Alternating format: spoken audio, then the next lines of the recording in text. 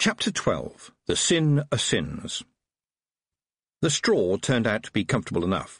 Little cottages usually do not have spare rooms, so a witch there on business, such as the birthing of a child, was lucky to get a bed in the cowshed. Very lucky, in fact. It often smelled better, and Tiffany wasn't alone in thinking that the breath of a cow, warm and smelling of grass, was a kind of medicine in itself. The goats in the dungeon were nearly as good, though. They sat placidly chewing their supper over and over again, while never taking their solemn gaze off her, as if they expected her to start juggling or doing some kind of song and dance act. Her last thought before falling asleep was that somebody must have given them the feed, and must therefore have noticed that the dungeon was -1 prisoner. In that case, she was in more trouble, but it was hard to see how much more trouble she could be in. Possibly not that much, it seemed, because when she woke again, just an hour or so later, somebody had put a cover over her while she was asleep. What was happening?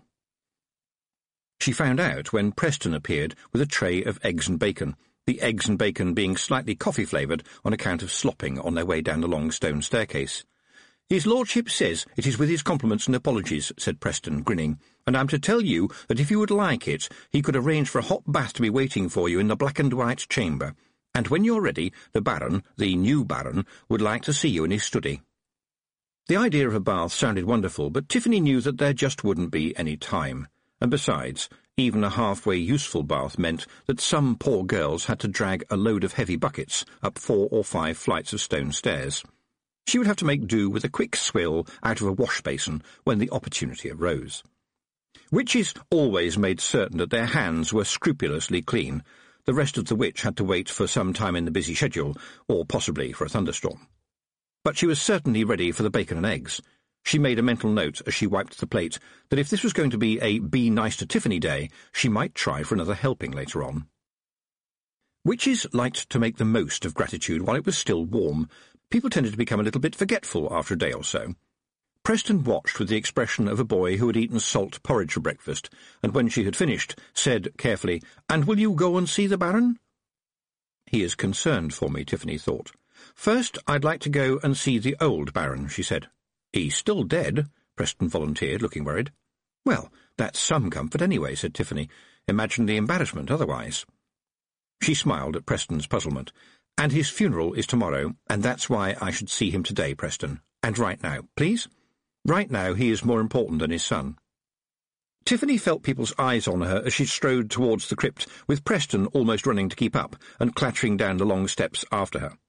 She felt a bit sorry for him, because he had always been kind and respectful, but no one was to think that she was being led anywhere by a guard. There had been enough of that. The looks that people gave her seemed rather more frightened than angry, and she didn't know if this was a good sign or not. At the bottom of the steps, she took a deep breath. There was just the usual smell of the crypt, chilly with a hint of potatoes. She smiled a little smile of self-congratulation. And there was the Baron, lying peacefully just as she had left him, with his hands crossed on his chest, looking for all the world as though he was sleeping. "They thought I was doing witchcraft down here, didn't they, Preston?" she said. "There was some gossip, yes, miss." "Well, I was. Your granny taught you about the care of the dead, right? So you know it's not right for the dead to be too long in the land of the living. The weather is warm, and the summer has been hot, and the stones that could be as chilly as the grave are not as chilly as all that. So, Preston, go and get me 2 pails of water, please." She sat quietly by the side of the slab as he scurried away. Earth and salt and 2 coins for the ferryman, those were the things that you gave to the dead, and you watched and listened like the mother of a newborn baby. Preston came back carrying 2 large pails with, she was pleased to see, only a limited amount of slopping. He put them down quickly and turned to go. "No, stay here, Preston," she commanded. "I want you to see what I do so that if anyone asks, you can tell them the truth." The guard nodded mutely. She was impressed. She placed one of the buckets beside the slab and knelt down by it, put one hand in the chilly bucket, pressed the other hand against the stone of the slab, and whispered to herself, "Balance is everything." Anger helped. It was amazing how useful it could be if you saved it up until it could do some good, just as she had told Letitia. She heard the young guard gasp as the water in the bucket began to steam and then to bubble. He jumped to his feet. "I understand, miss. I'll take the boiling bucket away and bring you another cold one, yes?" 3 buckets of boiling water had been tipped away by the time the air in the crypt once again had the chill of the midwinter. Tiffany walked up the steps with her teeth very nearly chattering. "My granny would have loved to be able to do something like that," Preston whispered. "She always said the dead don't like the heat. You put cold into the stone, right?" "Actually, I moved heat out of the slab and the air and put it in the bucket of water," said Tiffany. "It's not exactly magic, it's just a skill. You just have to be a witch to do it, that's all." Preston sighed. "I cured my granny's chickens of fowl crop. I had to cut them open to clean up the mess, and then I sewed them up again. Not one of them died. And then when my mum's dog got run over by a wagon, I cleaned him up, pushed all the bits back, and he ended up right as rain except for the leg I couldn't save, but I carved him a wooden one, with a leather harness and everything, and he still chases wagons." Tiffany tried not to look doubtful. "Cutting into chickens to cure fowl crop hardly ever works," she said. "I know a pig witch who treats chickens when necessary, and she said it never worked for her." "Ah, but maybe she didn't have the knowing of twister root," said Preston cheerfully. "If you mix the juice with a little pennyroyal, they heal really well. My granny had the knowing of the roots, and she passed it on to me." "Well," said Tiffany, "if you can sew up a chicken's gizzard, then you could mend a broken heart. Listen, Preston, why did you get yourself apprenticed to be a doctor?" They had reached the door to the Baron's study. Preston knocked on it and then opened it for Tiffany. "It's them letters you get to put after your name," he whispered. "They are very expensive letters. It might not cost money to become a witch, miss, but when you need them letters, oh, don't you need that money." Roland was standing facing the door when Tiffany stepped in, and his mouth was full of spill words, tumbling over themselves not to be said. He did manage to say, Miss Tiffany, my fiancé assures me that we are all the victim of a magical plot aimed at your good self. I do hope you will forgive any misunderstanding on our part, and I trust that we have not inconvenienced you too much, and may I add that I take some heart from the fact that you were clearly able to escape from our little dungeon. Tiffany wanted to shout, "Roland, do you remember that we first met when I was 4 years old and you were 7, running around in the dust with only our vests on? I liked you better when you didn't talk like some old lawyer with a broomstick stuck up his bum. You sound as if you were addressing a public meeting." But instead, she said, "Did Letitia tell you everything?" Roland looked sheepish. "I rather suspect that she did not, Tiffany, but she was very forthright. I may go so far as to say that she was emphatic." Tiffany tried not to smile. He looked like a man who was beginning to understand some of the facts of married life. He cleared his throat. "She tells me that we have been a victim of some kind of magical disease, which is currently trapped inside a book in Keepsake Hall?" It certainly sounded like a question, and she wasn't surprised he was puzzled. "Yes, that's true. And apparently everything is all right now she has taken your head out of a bucket of sand." He looked truly lost at this point, and Tiffany didn't blame him. "I think things may have got a bit garbled," she said diplomatically. "And she tells me she is going to be a witch." He looked a little miserable at this point. Tiffany felt sorry for him, but not very much. "Well, I think she's got the basic talent. It's up to her how much further she wants to take it. I don't know what her mother will say." Tiffany burst out laughing. "Well, you can tell the Duchess that Queen Magrat of Lanka is a witch. It's no secret. Obviously the queening has to come first, but she is one of the best there is when it comes to potions." "Really?" said Roland. "The King and Queen of Lanka have graciously accepted an invitation to our wedding." And Tiffany was sure she could see his mind working. In this strange chess game that was nobility, a real live queen beat just about everybody, which meant that the Duchess would have to curtsy until her knees clicked. She saw the spill words. That would, of course, be very unfortunate. Amazingly, Roland could be careful even with his spill words. However, he couldn't stop the little grin. "Your father gave me 15 Ankh-Morpork dollars in real gold. It was a gift. Do you believe me?" He saw the look in her eye and said, "Yes," immediately. "Good," said Tiffany. "Then find out where the nurse went." Some small part of broomstick might still have been in Roland's bum when he said, "Do you think my father understood the full worth of what he was giving you?" "His mind was as clear as water up until the end, you know that. You can trust him just as you can trust me, and you can trust me now when I say to you that I will marry you." Her hand clamped itself over her mouth just too late. Where had that come from? And he looked as shocked as she felt. He spoke first, loudly and firmly, to drive away the silence. "I didn't quite hear what you just said, Tiffany. I expect all your hard work in recent days has overwhelmed your sensibilities in some way. I think we would all be a lot happier if we knew that you were having a good rest. I love Letitia, you know. She is not very, complicated, but I would do anything for her. When she is happy, that makes me happy, and, generally speaking, I'm not very good at happy." She saw a tear trickle down his face and, unable to stop herself, handed him a reasonably clean handkerchief. He took it and tried to blow his nose, laugh and cry all at the same time. "And you, Tiffany, I'm very fond of, really fond of, but it's as if you have a handkerchief for the whole world.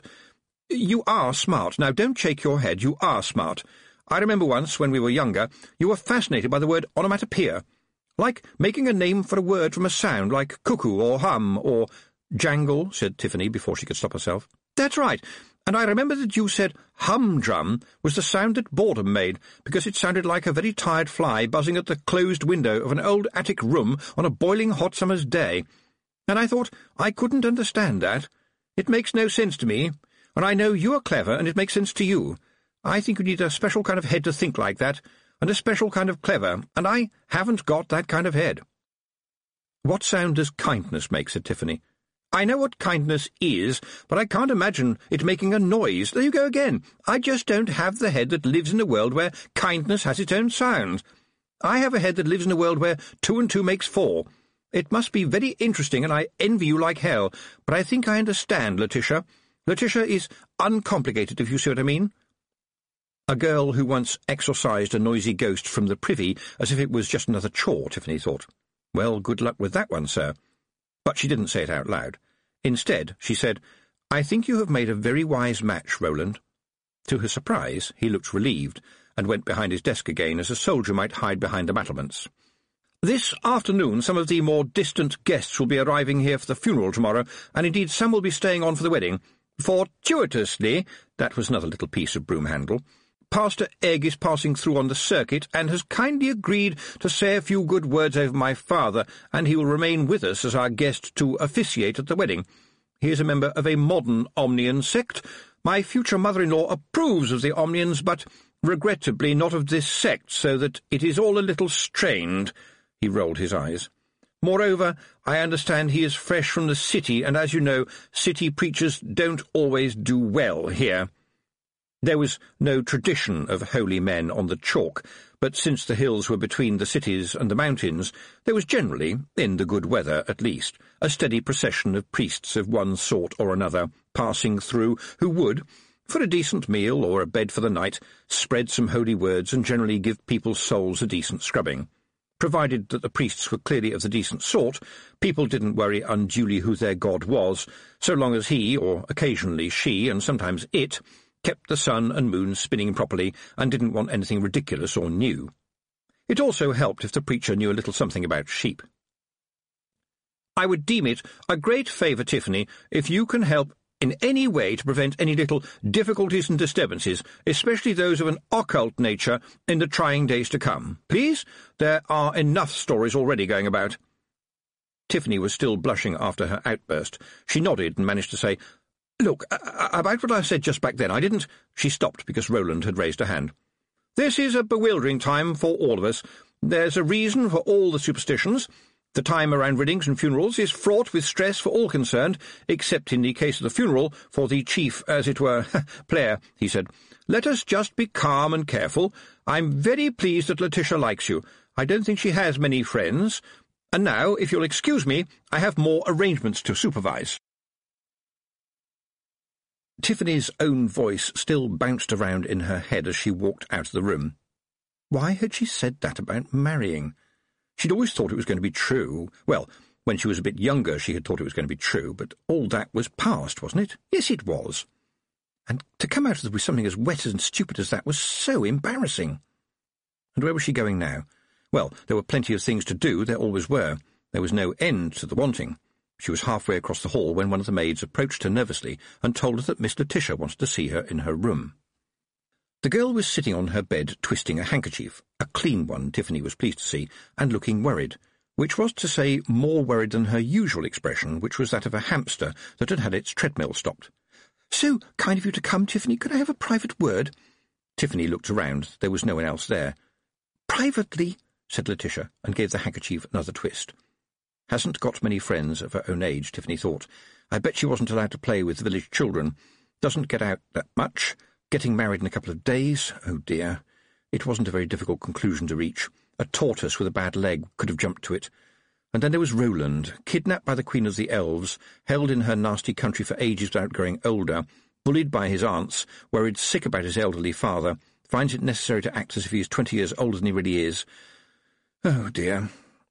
"How can I help you?" she said brightly. Letitia cleared her throat.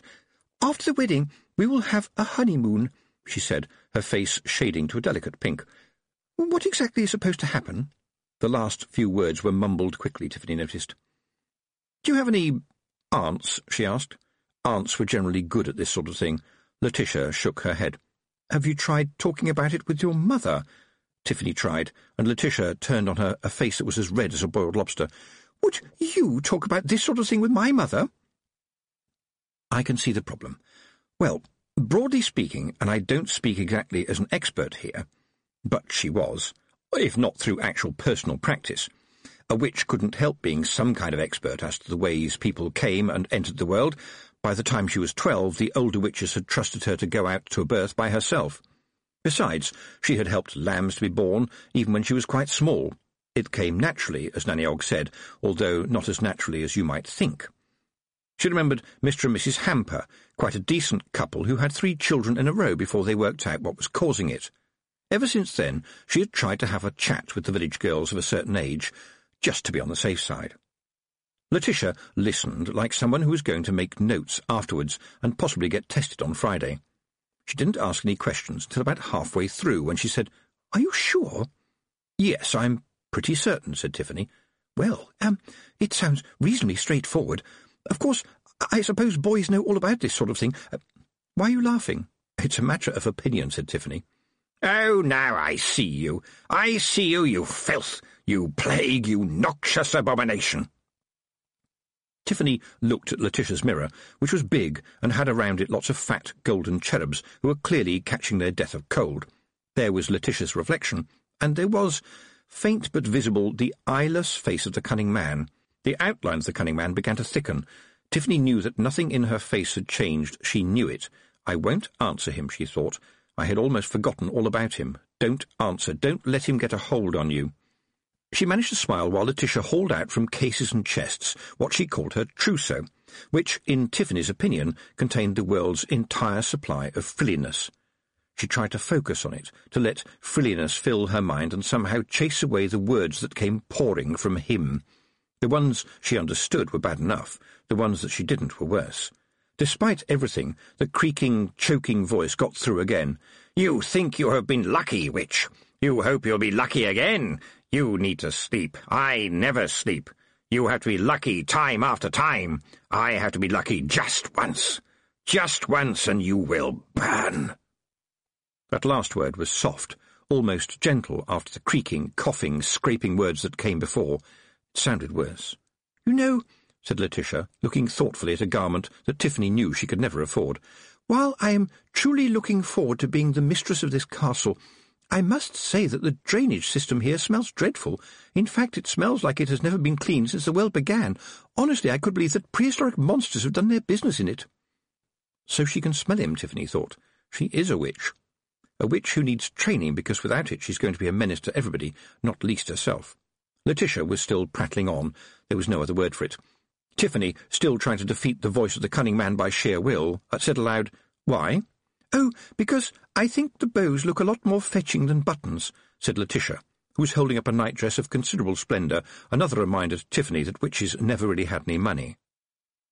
"You burned before, and so did I," croaked the voice in her head. "But this time you will not take me. I will take you and your confederacy of evil." Tiffany thought she could actually see the exclamation marks. They shouted for him even when he spoke softly. They jumped and slashed at his words. She could see his contorted face and the little flecks of foam that accompanied the finger-waving and shouting. Gobs of liquid madness flying through the air behind the mirror. How lucky for Letitia that she couldn't hear him yet, but her mind was currently full of frills, bells, rice, and the prospect of being at the centre of a wedding.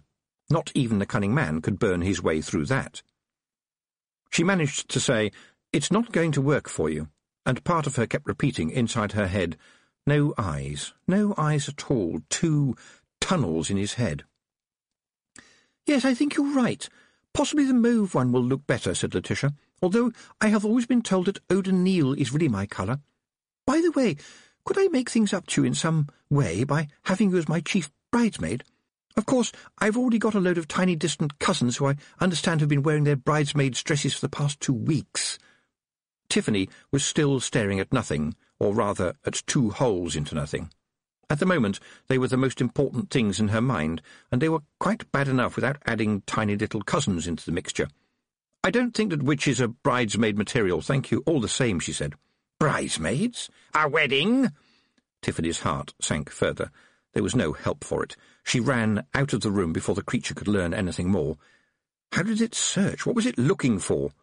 Had they just given it a clue? She fled down to the dungeon, which was right now a place of refuge. There was the book that Letitia had given to her. She opened it and began to read. She had learned to read fast up in the mountains, when the only books you could get were from the travelling library, and if you were late returning them, they charged you an extra penny, an appreciable amount when your standard unit of currency is an old boot. The book told stories of windows, not ordinary windows, although some might be, and behind them, things, monsters sometimes, a painting, a page in a book, even a puddle in the right place could be a window. She remembered once more the nasty goblin and the old book of fairy tales. Sometimes it was laughing, and at other times it was grinning. She had always been sure about that. It wasn't a big change, but it was still a change.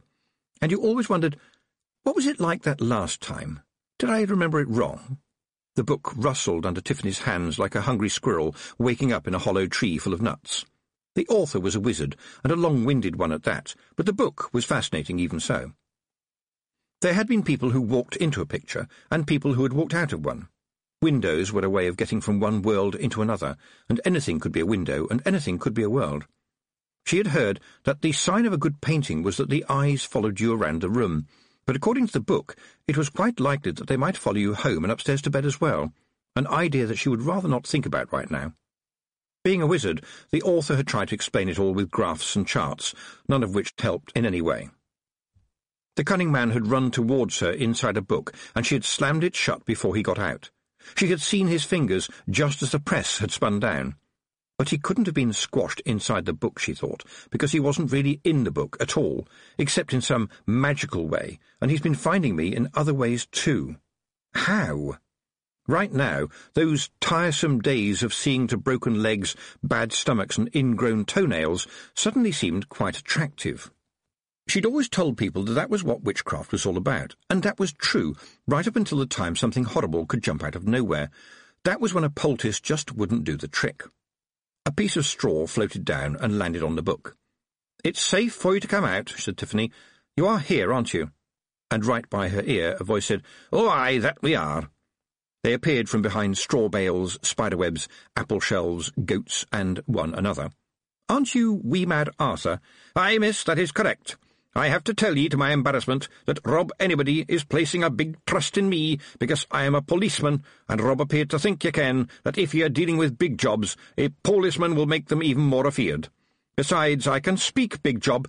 Rob is spending more time up at the mound right now, ye ken, and he doesn't trust young Baron not to come up there with shovels." "I will see that does not happen," said Tiffany firmly. "There has been a misunderstanding." Wee Mad Arthur did not look convinced. "It is glad I am to hear ye say that, miss, and so will the big man be, because I can tell ye that when the first shovel breaks into the mound, there will nae be a living man left in yonder castle, and great will be the lamentation of the women, present company excepted."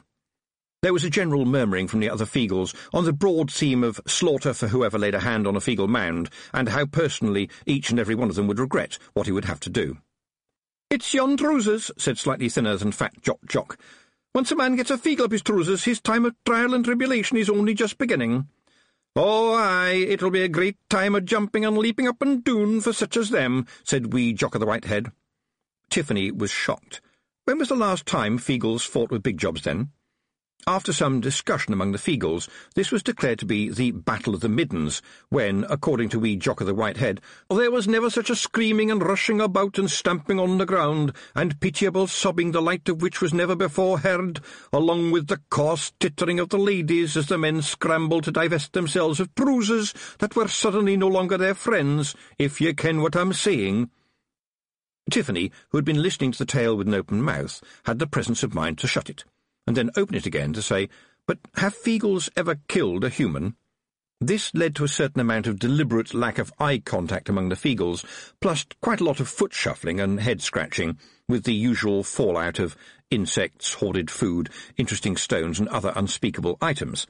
In the end, wee Mad Arthur said, "Being as I am, Miss A. Feagle, who has only but recently learned that he is not a fairy cobbler, I have nae pride to lose by telling you that it is true that I have been speaking to my new brothers and learned that when they lived up in the far mountains, they did have to fight humans sometimes when they came a-digging for the fairy gold, and a terrible fighting did take place, and indeed those bandits as were too stupid to run may have found themselves clever enough to die."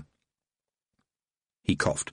"However, in defence of my new brethren, I must point out that they always made certain that the odds were fair and just, which is to say, 1 Feagle to every 10 men. You canna say fairer than that, and it wasna their fault that some of the men just wanted to commit suicide." There was a glint in wee Mad Arthur's eye that prompted Tiffany to ask, "How exactly did they commit suicide?" The policeman Feagle shrugged his small, broad shoulders. "They took a shovel to a Feagle mound, miss." "I'm a man who knows the law, miss. I never saw a mound until I met these fine gentlemen, but even so my blood boils, miss, it boils, so it does. My heart it does thump, my pulse it does race, and my gorge it arises like the breath of some dragon at the very thought of a bright steel shovel slicing through the clay of a Feagle mound, cutting and thrashing. I would kill the man that does this, miss. I would kill him, deed, and chase him through the next life to kill him another time, and I would do it again and again, because it would be the sin of sins to kill an entire people, and one death wouldn't be enough to recompense. However, as I am an aforesaid man of the law, I very much hope that the current misunderstanding can be resolved without the need for wholesale carnage and bloodletting, and screaming and wailing and weeping, and people having bits of themselves nailed to trees, such as never been seen before, you ken." Wee Mad Arthur, holding his full-size policeman's badge like a shield, stared at Tiffany with a mixture of shock and defiance. And Tiffany was a witch. "I must tell you something, wee Mad Arthur," she said, "and you must understand what I say. You have come home, wee Mad Arthur." The shield dropped out of his hand. "Aye, miss, I ken that now. A policeman should not say the words I just said. He should talk about judges and juries and prisons and sentences, and he would say you canna take the law into your own hands. So I will hand in my badge indeed and stay here among my own folk, although I have to say with better standards of hygiene." This got a round of applause from the assembled Feagles, although Tiffany wasn't sure that most of them fully understood the concept of hygiene, or, for that matter, obeying the law.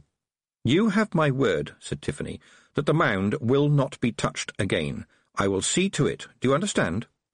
"Och, weel," said wee Mad Arthur tearfully. "That might be all very well, miss, but what will happen behind your back when ye are flying and a-whizzing about your very important business across the hills? What will happen then?" All eyes turned to Tiffany, including those of the goats. She didn't do this kind of thing any more because she knew it was bad manners, but Tiffany picked up wee Mad Arthur bodily and held him at eye level. "I am the Hag of the Hills," she said, "and I will vow to you and all other Feagles that the home of the Feagles will never be threatened with iron again. It will never be behind my back, but will always be in front of my eyes, and while this is so, no living man will touch it if he wants to remain a living man. And if I fail the Feagles in this, may I be dragged through the 7 hells on a broomstick made of nails." Strictly speaking, Tiffany admitted to herself, these were pretty much empty threats, but the Feagles did not think an oath was an oath if it didn't have a lot of thunder and lightning and boasting and blood in it. Blood somehow made it official. "I will see to it the mound is never touched again," she thought. "There is no way that Roland can refuse me now. And besides, I have a secret weapon. I have the trust and confidence of a young lady who is soon going to be his wife. No man can be safe in those circumstances." In the glow of reassurance, wee Mad Arthur said happily, "Well spoken, mistress, and may I take the opportunity on behalf of my new friends and relatives to thank ye for explaining all about the business at the wedding nuptials anew. It was very interesting to those of us who have little to do with such things. Some of us was wondering if we could ask questions." Being threatened by a spectral horror was terrible enough right now, but somehow the thought of the Knack-Mack Feagle asking questions about the facts of married life among humans was even worse. There was no point in explaining why she wasn't going to explain. Tiffany simply said no in a tone of voice like steel and very carefully put him back down on the ground. She added, "You shouldn't have been listening." "Why not?" said Daft Willie. "You just shouldn't. I'm not going to explain. You just shouldn't. And now, gentlemen, I'd like a bit of time to myself, if it's all the same to you." Some of them would follow her, of course, she thought. They always did. She went back up to the hall and sat down as close as possible to the huge fire. Even in late summer, the hall was cold. It was hung with tapestries as insulation from the chill of the stone walls. They were the usual sort of thing, men in armour waving swords and bows and axes at other men in armour. Given that battle is very fast and noisy, they presumably had to stop fighting every couple of minutes to give the ladies who were making the tapestry a little time to catch up. Tiffany knew the one nearest the fire by heart. All the kids did. You learned your history off the tapestries, if there was some old man around to explain what was going on. But generally, when she was a lot younger, it had been more fun to make up stories about the different knights, like the one who was desperately running to catch up with his horse, and the one who'd been thrown by his horse, and because he had a helmet with a point on it, was now upright head first in the ground, which, even as children, they had recognised was not a good position to be in on the battlefield. They were like old friends, frozen in a war whose name nobody on the chalk could remember. And suddenly there was another one that had never been there before, running towards Tiffany through the battle. She stared at him, her body demanding that she get some sleep right now, and whatever bits were still working in her brain insisting that she did something. In the middle of this, her hand gripped a log on the edge of the fire and raised it purposefully towards the tapestry. The cloth had practically crumbled with age as it was. It would burn like dry grass. The figure was walking cautiously now. She couldn't see any details yet and didn't want to. The knights on the tapestry had been woven in without any perspective. They were flat as a child's nursery painting. But the man in black, who had begun as a distant streak, was getting bigger as he approached, and now she could see the face and the empty eye-holes, which even from here changed colour as he walked past the painted armour of knight after knight, and now he had started running again, getting bigger, and the smell was oozing towards her again. How much was the tapestry worth? Did she have any right to destroy it? With that thing stepping out of it? Oh, yes, oh, yes. Wouldn't it be nice to be a wizard and to conjure up those knights to fight one last battle? Wouldn't it be nice to be a witch who wasn't here? She raised the crackling log and glared into the holes where the eyes should be. You had to be a witch to be prepared to stare down a stare that wasn't there, because somehow you felt that it was sucking your own eyeballs out of your head. Those tunnels in the skull were hypnotic, and now he moved from side to side slowly, like a snake. "Please don't." She wasn't expecting that. The voice was urgent but quite friendly, and it belonged to Escarina Smith. The wind was silver and cold. Tiffany, lying on her back, looked up into a white sky. At the edge of her vision, dried grasses shook and rattled in the wind, but curiously, behind this little bit of countryside, there was a big fireplace and the battling knights. "It is really quite important you don't move," said the same voice behind her. "The place we are now has been, as we say, cobbled together for this conversation, and did not exist until you arrived here, and will cease to exist the moment you leave. Strictly speaking, by the standards of the most philosophical disciplines, it cannot be said to have any existence at all."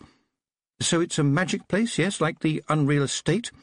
"Very sensible way of putting it," said the voice of Escarina. "Those of us who know about it call it the travelling now. It's an easy way to talk to you in private. When it closes, you will be exactly where you were, and no time will have passed. Do you understand?" "No." Escarina sat down on the grass next to her. "Thank goodness for that. It would be rather disturbing if you did. You are, you know, an extremely unusual witch. As far as I can tell, you have a natural talent for making cheese, and as talents go, it's a pretty good talent to have. The world needs cheesemakers. A good cheesemaker is worth her weight in, well, cheese. So you were not born with a talent for witchcraft." Tiffany opened her mouth to reply before she had any idea what she was going to say, but that is not unusual among human beings.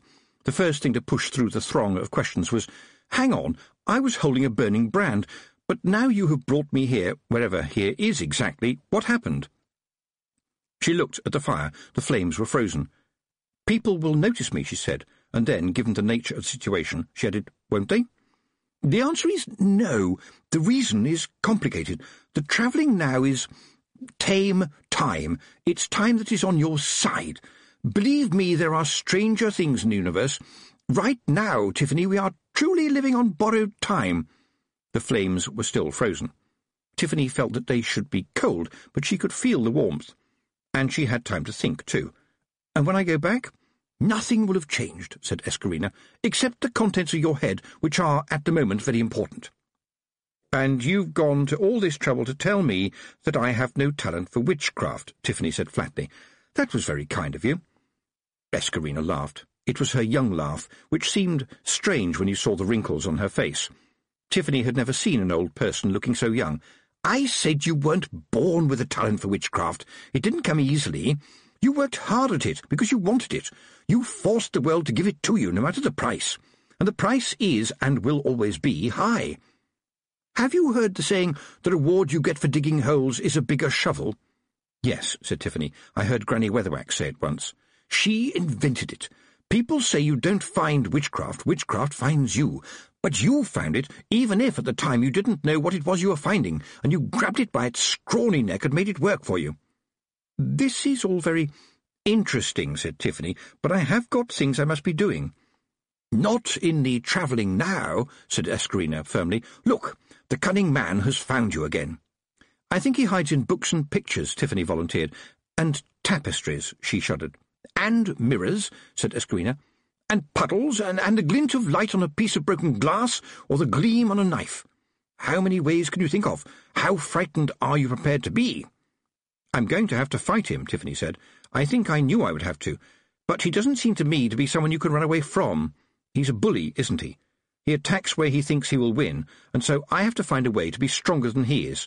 I think I can work out a way. After all, he is a bit like the Hiver, and that was really quite easy."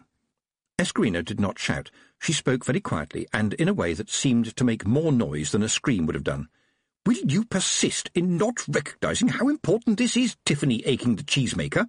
You have a chance to defeat the cunning man, and if you fail, witchcraft fails, and falls with you. He will possess your body, your knowledge, your talents, and your soul, and for your own good, and for the good of all, your sister witches will settle their differences and take the pair of you into oblivion before you can do any more harm. Do you understand? This is important. You have to help yourself." "The other witches will kill me," said Tiffany, aghast. "Of course. You are a witch, and you know what Granny Weatherwax always says. We do right, we don't do nice. It will be you or him, Tiffany Aching. The loser will die. In his case, I regret to say we might see him again in a few centuries. In your case, I don't propose to guess." "But hold on a moment," said Tiffany. "If they are prepared to fight him and me, why don't we all band together to fight him now?" "Of course. Would you like them to? What is it you really want, Tiffany Aching, here and now? It's your choice. The other witches will not, I am sure, think any the worse of you." Escarina hesitated for a moment and then said, "Well, I expect they will be very kind about it." The witch who faced the trial and ran away, thought Tiffany. The witch they were kind to, because they knew she wasn't good enough. And if you think you're not good enough, then you are already no kind of witch. Aloud, she said, "I'd rather die trying to be a witch than be the girl they were all kind to. Miss Aching, you are showing an almost sinful self-assurance and overwhelming pride and certainty, and may I say that I wouldn't expect anything less of a witch." The world wobbled a bit and then changed. Escarina vanished, even as her words were still sinking into Tiffany's mind. The tapestry was back in front of her again, and she was still raising the burning log, but this time she raised it confidently. She felt as if she was full of air, lifting her up. The world had gone strange, but at least she knew that the fire would burn dry tapestry like tinder the moment it touched it. "I would burn this old sheet in an instant, mister, trust me. Back to where you came from, mister." To her astonishment, the dark figure retreated. There was a momentary hiss, and Tiffany felt as if a weight had dropped away, dragging the stench with it. "That was all very interesting." Tiffany spun around and looked into Preston's cheerful grin. "Do you know," he said, "I was really worried when you went so stiff for a few moments. I thought you were dead. When I touched your arm, very respectfully, no hanky-panky, it felt like the air on a thundery day, so I thought, this is witch business, and decided to keep an eye on you. And then you threatened an innocent tapestry with fiery death." She stared at the boy's eyes as if they were a mirror. Fire, she thought. Fire killed him once, and he knows it. He won't go anywhere near fire. Fire is the secret. The hare runs into the fire. Actually, I quite like fire, said Preston. I don't think it's my enemy at all. What? Said Tiffany. I'm afraid you were speaking just under your breath, said Preston. I'm not going to ask what it was all about. My granny said, don't meddle in the affairs of witches because they clout you around the ear. Tiffany stared at him and made an instant decision. Can you keep a secret? Preston nodded. Certainly. I have never told anybody that the sergeant writes poetry, for example. Preston, you've just told me. Preston grinned at her. Ah, but a witch isn't anybody. My granny told me that telling your secret to a witch is like whispering to a wall. Well, yes, Tiffany began, and then paused. How do you know he writes poetry? It was hard not to know, said Preston, but you see, he writes it on pages of the events ledger in the guardhouse, probably when he's on night duty. He carefully tears out the pages and does it so neatly that you wouldn't guess, but he presses so hard with his pencil that it's quite easy to read the impression on the paper underneath. Surely the other men notice, said Tiffany. Preston shook his head, which caused his oversized helmet to spin a little. Oh, no, miss, you know them. They think reading is sissy stuff for girls. Anyway, if I get in early, I tear out the paper underneath so that they don't laugh at him. I have to say, for a self-taught man, he is a pretty good poet. Good grasp of the metaphor. They're all written to somebody called Millie. That would be his wife, said Tiffany. You must have seen her in the village. More freckles than anyone I've ever seen. She's very sensitive about it. Preston nodded. That might explain why his latest poem is entitled What Good is the Sky Without Stars? You wouldn't know it from looking at the man, would you? Preston looked thoughtful for a moment. Excuse me, Tiffany, he said, but you don't look well. In fact, no offence meant, you look absolutely dreadful. If you were somebody else and took a look at you, you would say you were very ill indeed. You don't look as if you've had any sleep. I had at least an hour's worth last night, and a nap the day before, said Tiffany. Really, said Preston, looking stern. And apart from breakfast this morning, when did you last have a proper meal? For some reason, Tiffany still felt full of light inside. I think I might have had a snack yesterday. Oh, really, said Preston. Snacks and naps. That's not how somebody is supposed to live, it's how people die. He was right. She knew he was, but that only made things worse. Look, I'm being tracked by a horrible creature who can take over somebody else completely, and it's up to me to deal with it. Preston looked around with interest. Could it take me over? Poison goes where poison's welcome, thought Tiffany. Thank you for that useful phrase, Mrs. Proust. No, I don't think so. I think you have to be the right kind of person, which is to say the wrong kind of person. You know, somebody with a touch of evil. For the first time, Preston looked worried. I have done a few bad things in my time, I'm sorry to say. Despite her sudden tiredness, Tiffany smiled. What was the worst one? I once stole a packet of coloured pencils off a market stall. He looked at her defiantly, as if expecting her to scream or point the finger of scorn. Instead, she shook her head and said, How old were you then? 6. Preston, I don't think this creature could ever find its way into your head. Quite apart from anything else, it seems pretty crowded and complicated to me. Miss Tiffany, you need a rest, a proper rest in a proper bed. What kind of witch can look after everybody if she's not sensible enough to look after herself? Quis custodiet ipsos custodes. That means, who guards the guards, that does, Preston went on. So who watches the witches? Who cares for the people who care for the people? Right now it looks like it needs to be me. She gave in. The fog of the city was as thick as curtains when Mrs. Proust hurried towards the dark, brooding shape of the Tanty, but the billows obediently separated as she approached and closed again after her. The warden was waiting at the main gate, a lantern in his hand. Sorry, missus, but we thought you ought to see this one before it gets all official. I know witches seem a bit unpopular right now, but we've always thought of you as family, if you know what I mean. Everyone remembers your dad. What a craftsman. He could hang a man in 7 1/4 seconds, never been beat. We shall never see his likes again. He went solemn. And may I say, missus, I hope I never see again the like of what you'll be seeing now. It's got us rattled and no mistake. It's right up your street, I reckon. Mrs. Proust shook the water droplets off her cloak in the prison office and could smell the fear in the air. There was the general clanging and distant yelling that you always got when things were going bad in a prison. A prison, by definition, being a lot of people all crammed together, and every fear and hatred and worry and dread and rumour all sitting on top of one another, choking for space. She hung the cloak on a nail by the door and rubbed her hands together. "The lad you sent said something about a breakout." "D-wing," said the warden. "Mackintosh, you remember? Been in here about a year." "Oh, yes, I recall," said the witch. "They had to stop the trial because the jury kept throwing up. Very nasty indeed. But no one has ever escaped from D-wing, right? The window bars are steel." "Bent," said the warden flatly. "You'd better come and see. It's giving us the EBGBs, I don't mind telling you." "Mackintosh wasn't a particularly big man, as I recall," said the witch as they hurried along dank corridors. "That's right, Mrs. Proust. Short and nasty, that was him. Due to hang here next week, too. Tore out bars that a strong man wouldn't have been able to shift with a crowbar, and dropped 30 feet to the ground. That's not natural. That's not right. But it was the other thing he did. Oh, my word. Makes me sick thinking about it."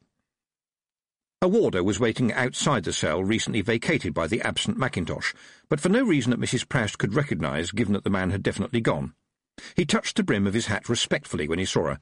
"Good morning, Mrs. Proust," he said. "May I say it's an honour to meet the daughter of the finest hangman in history.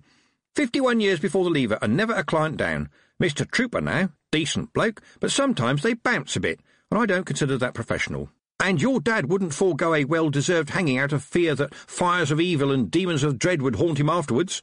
You mark my words, he'd go after them and hang 'em too. 7 1/4 seconds, what a gentleman." But Mrs. Proust was staring down at the floor. "Terrible thing for a lady to have to see," the warder went on. Almost absent-mindedly, Mrs. Proust said, "Witches are not ladies when on business, Frank." And then she sniffed the air and swore an oath that made Frank's eyes water. "Makes you wonder what got into him, eh?" Mrs. Proust straightened up. "I don't have to wonder, my lad," she said grimly. "I know." The fog piled up against the buildings in its efforts to get out of the way of Mrs. Proust as she hurried back to 10th Egg Street, leaving behind her a Mrs. Proust-shaped tunnel in the gloom. Derek was drinking a peaceful mug of cocoa when his mother burst in to the strains, as it were, of a large fart. He looked up, his brow wrinkling. "Did that sound like B-flat to you? It didn't sound like B-flat to me." He reached into the drawer under the counter for his tuning fork, but his mother rushed past him. "Where's my broomstick?" Derek sighed. "In the basement, remember? When the dwarfs told you last month how much it would cost to repair, you told them they were a bunch of chiselling little lawn ornaments, remember? Anyway, you never use it." "I've got to go into the country," said Mrs. Proust, looking around the crowded shelves in case there was another working broomstick there. Her son stared. "You sure, Mother? You've always said it's bad for your health." "Matter of life or death," Mrs. Proust mumbled. "What about long, tall, short, fat Sally?" "Oh, Mother, you really shouldn't call her that," said Derek reproachfully. "She can't help being allergic to tides. She's got a stick, though. Ha! If it's not one thing, it's another. Make me some sandwiches, will you?" "Is this about that girl who was in here last week?" said Derek suspiciously. "I don't think she had much of a sense of humour."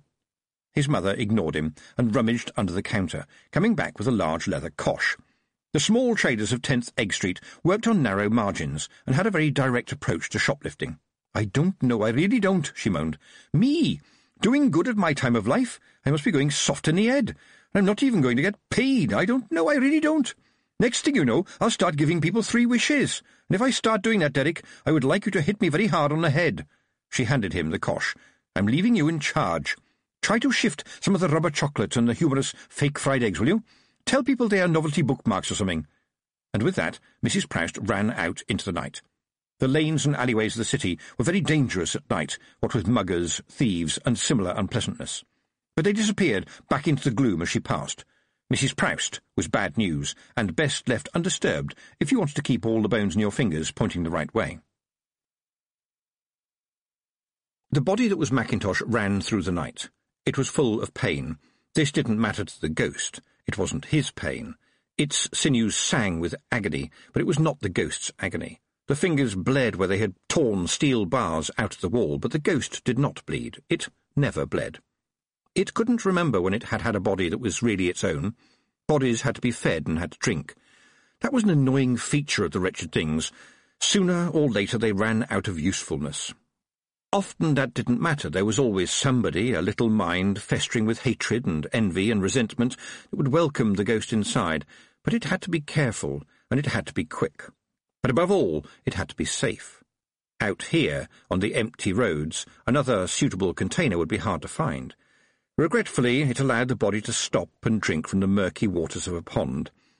It turned out to be full of frogs, but a body had to eat too, didn't it?